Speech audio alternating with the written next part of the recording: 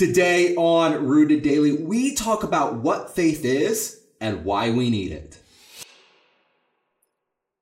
Welcome to Rooted Daily, the podcast where in 10 minutes or less each day, we root you in the Bible so you can grow with God. I'm Brandon Levy, and today we're talking about what it means to have faith and why God demands faith from his creation.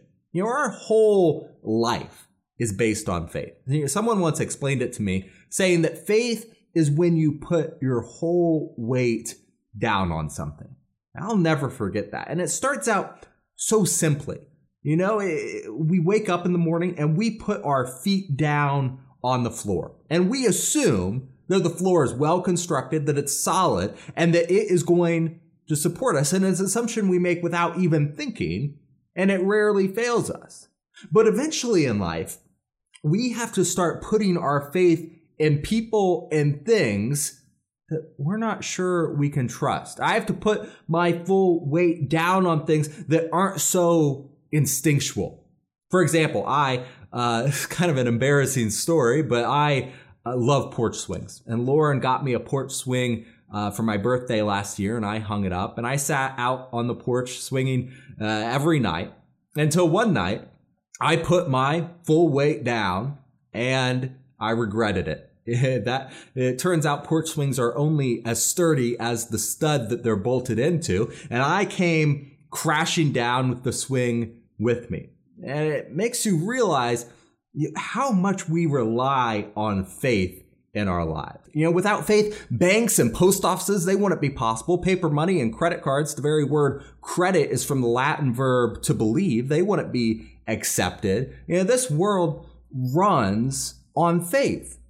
But is that the kind of faith that Christians have?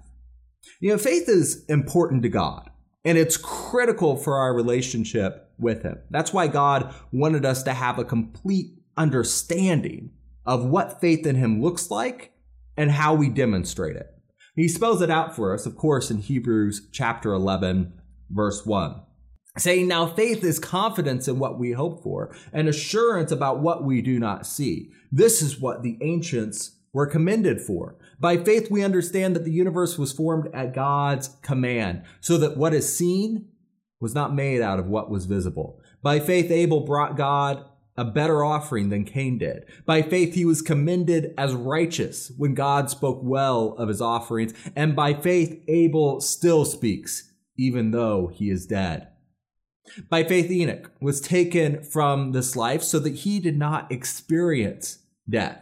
He could not be found because God had taken him.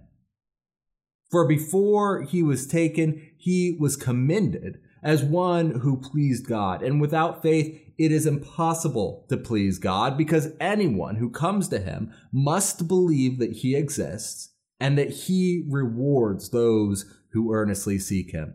By faith, Noah, when warned about things not yet seen, in holy fear built an ark to save his family. And by faith, he condemned the world and became heir of the righteousness that is in keeping with faith.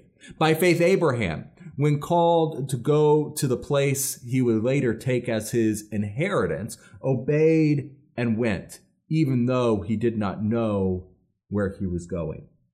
Faith is demanded and commended by God. And it's the very foundation of our hope and the evidence of the things we cannot see. You know, Jesus said that those who believe that he is the Son of God without seeing the things that his apostles saw are blessed. He commends us for loving him without the visual confirmation that others had. 1 Peter chapter 1, verse 8 encourages us, saying, though you have not seen him, you love him. And even though you do not see him now, you believe in him and are filled with an inexpressible and glorious joy.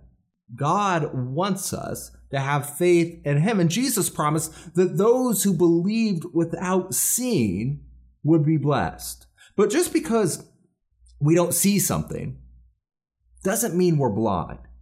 You know, that's how our faith in God is different than the faith we have when we put our full weight down on the floor or in a person or in a porch swing. Those things, they're physical. We can see them.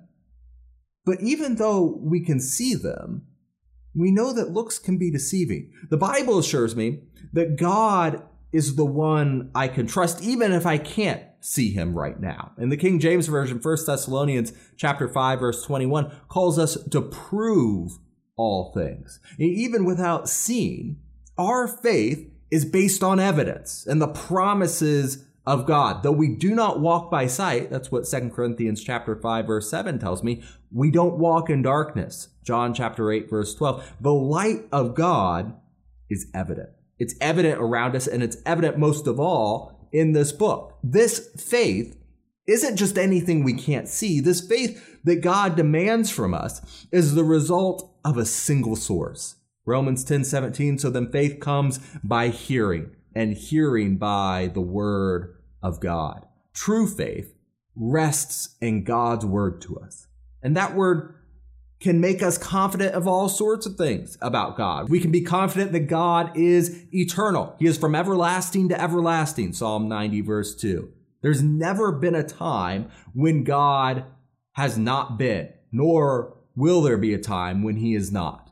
We can be confident that God is everywhere. Psalm 139, the psalmist asks, where can I go from you, Spirit? Where can I flee from your presence?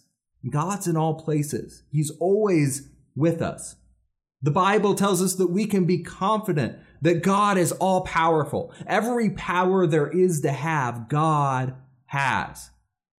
The Lord once asked in Genesis 18:14, is there anything too hard for the Lord? Our God is the Almighty God. We can know that he is all knowing. There's nothing that God does not know. He's never caught off guard. He's never unprepared. 1 Corinthians 1:25, the foundation of God is wiser than men, and the wisdom of God is stronger than men.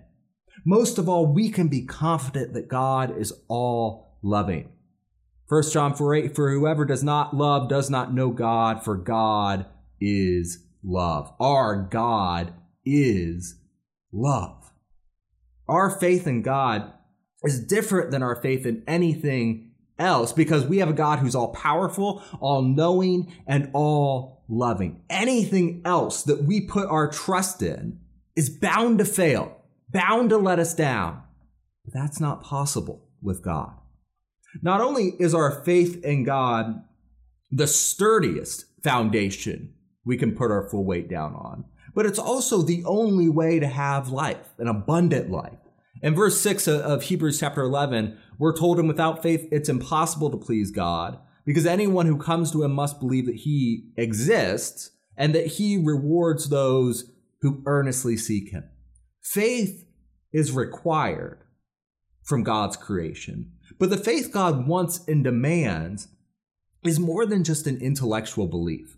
Verse 3 says it's by faith we understand that the universe was formed at God's command, so that what was seen was not made out of what was visible. And so faith has an intellectual component here. We believe that God is the creator and that he exists. Verse 6 tells us, though, that faith goes beyond that we have to believe that God rewards those who earnestly seek him. Faith moves us to action. The faith that pleases God has its roots in the Bible, and it grows and it comes to life from there. So do you have the kind of faith that God demands? It's a question I'll ask you to ask today. And that'll do it for this episode of Rooted Daily. And I'm looking forward to sitting down and talking with you next time. Hey, thanks for watching this episode of Rooted Daily. We're praying that you're growing with us as we study the Bible and use God's word as our only foundation. If you appreciate this content and want to make sure that others see it, subscribe to the podcast on your favorite app and hit the share button. Most importantly, if you're ready to take the next step, repent, be baptized, and hand over your life to Jesus, shoot me an email to brandon@rooteddaily.com right now.